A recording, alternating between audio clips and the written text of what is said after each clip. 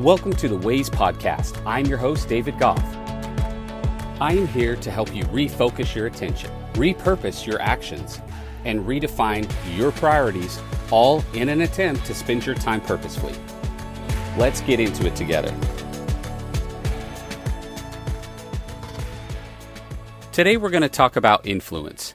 Generally, when we think in terms of influence, we think about our impact on someone else's decision, our ability to convince them to work with us or to buy our product. But today let's consider how other people influence us. And more importantly, how easily influenced are we? You know, someone that's considered easily influenced is considered to be impressionable or easily led astray. And when I think of someone who's impressionable, I think of someone who really doesn't have a clear vision of who they want to be.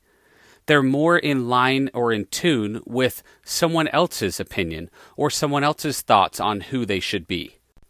And so how do we avoid this? How do we get to where we're less easily influenced by other people's opinions?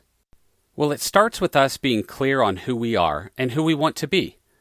A great exercise is to picture ourselves 1 year or even 3 years down the road.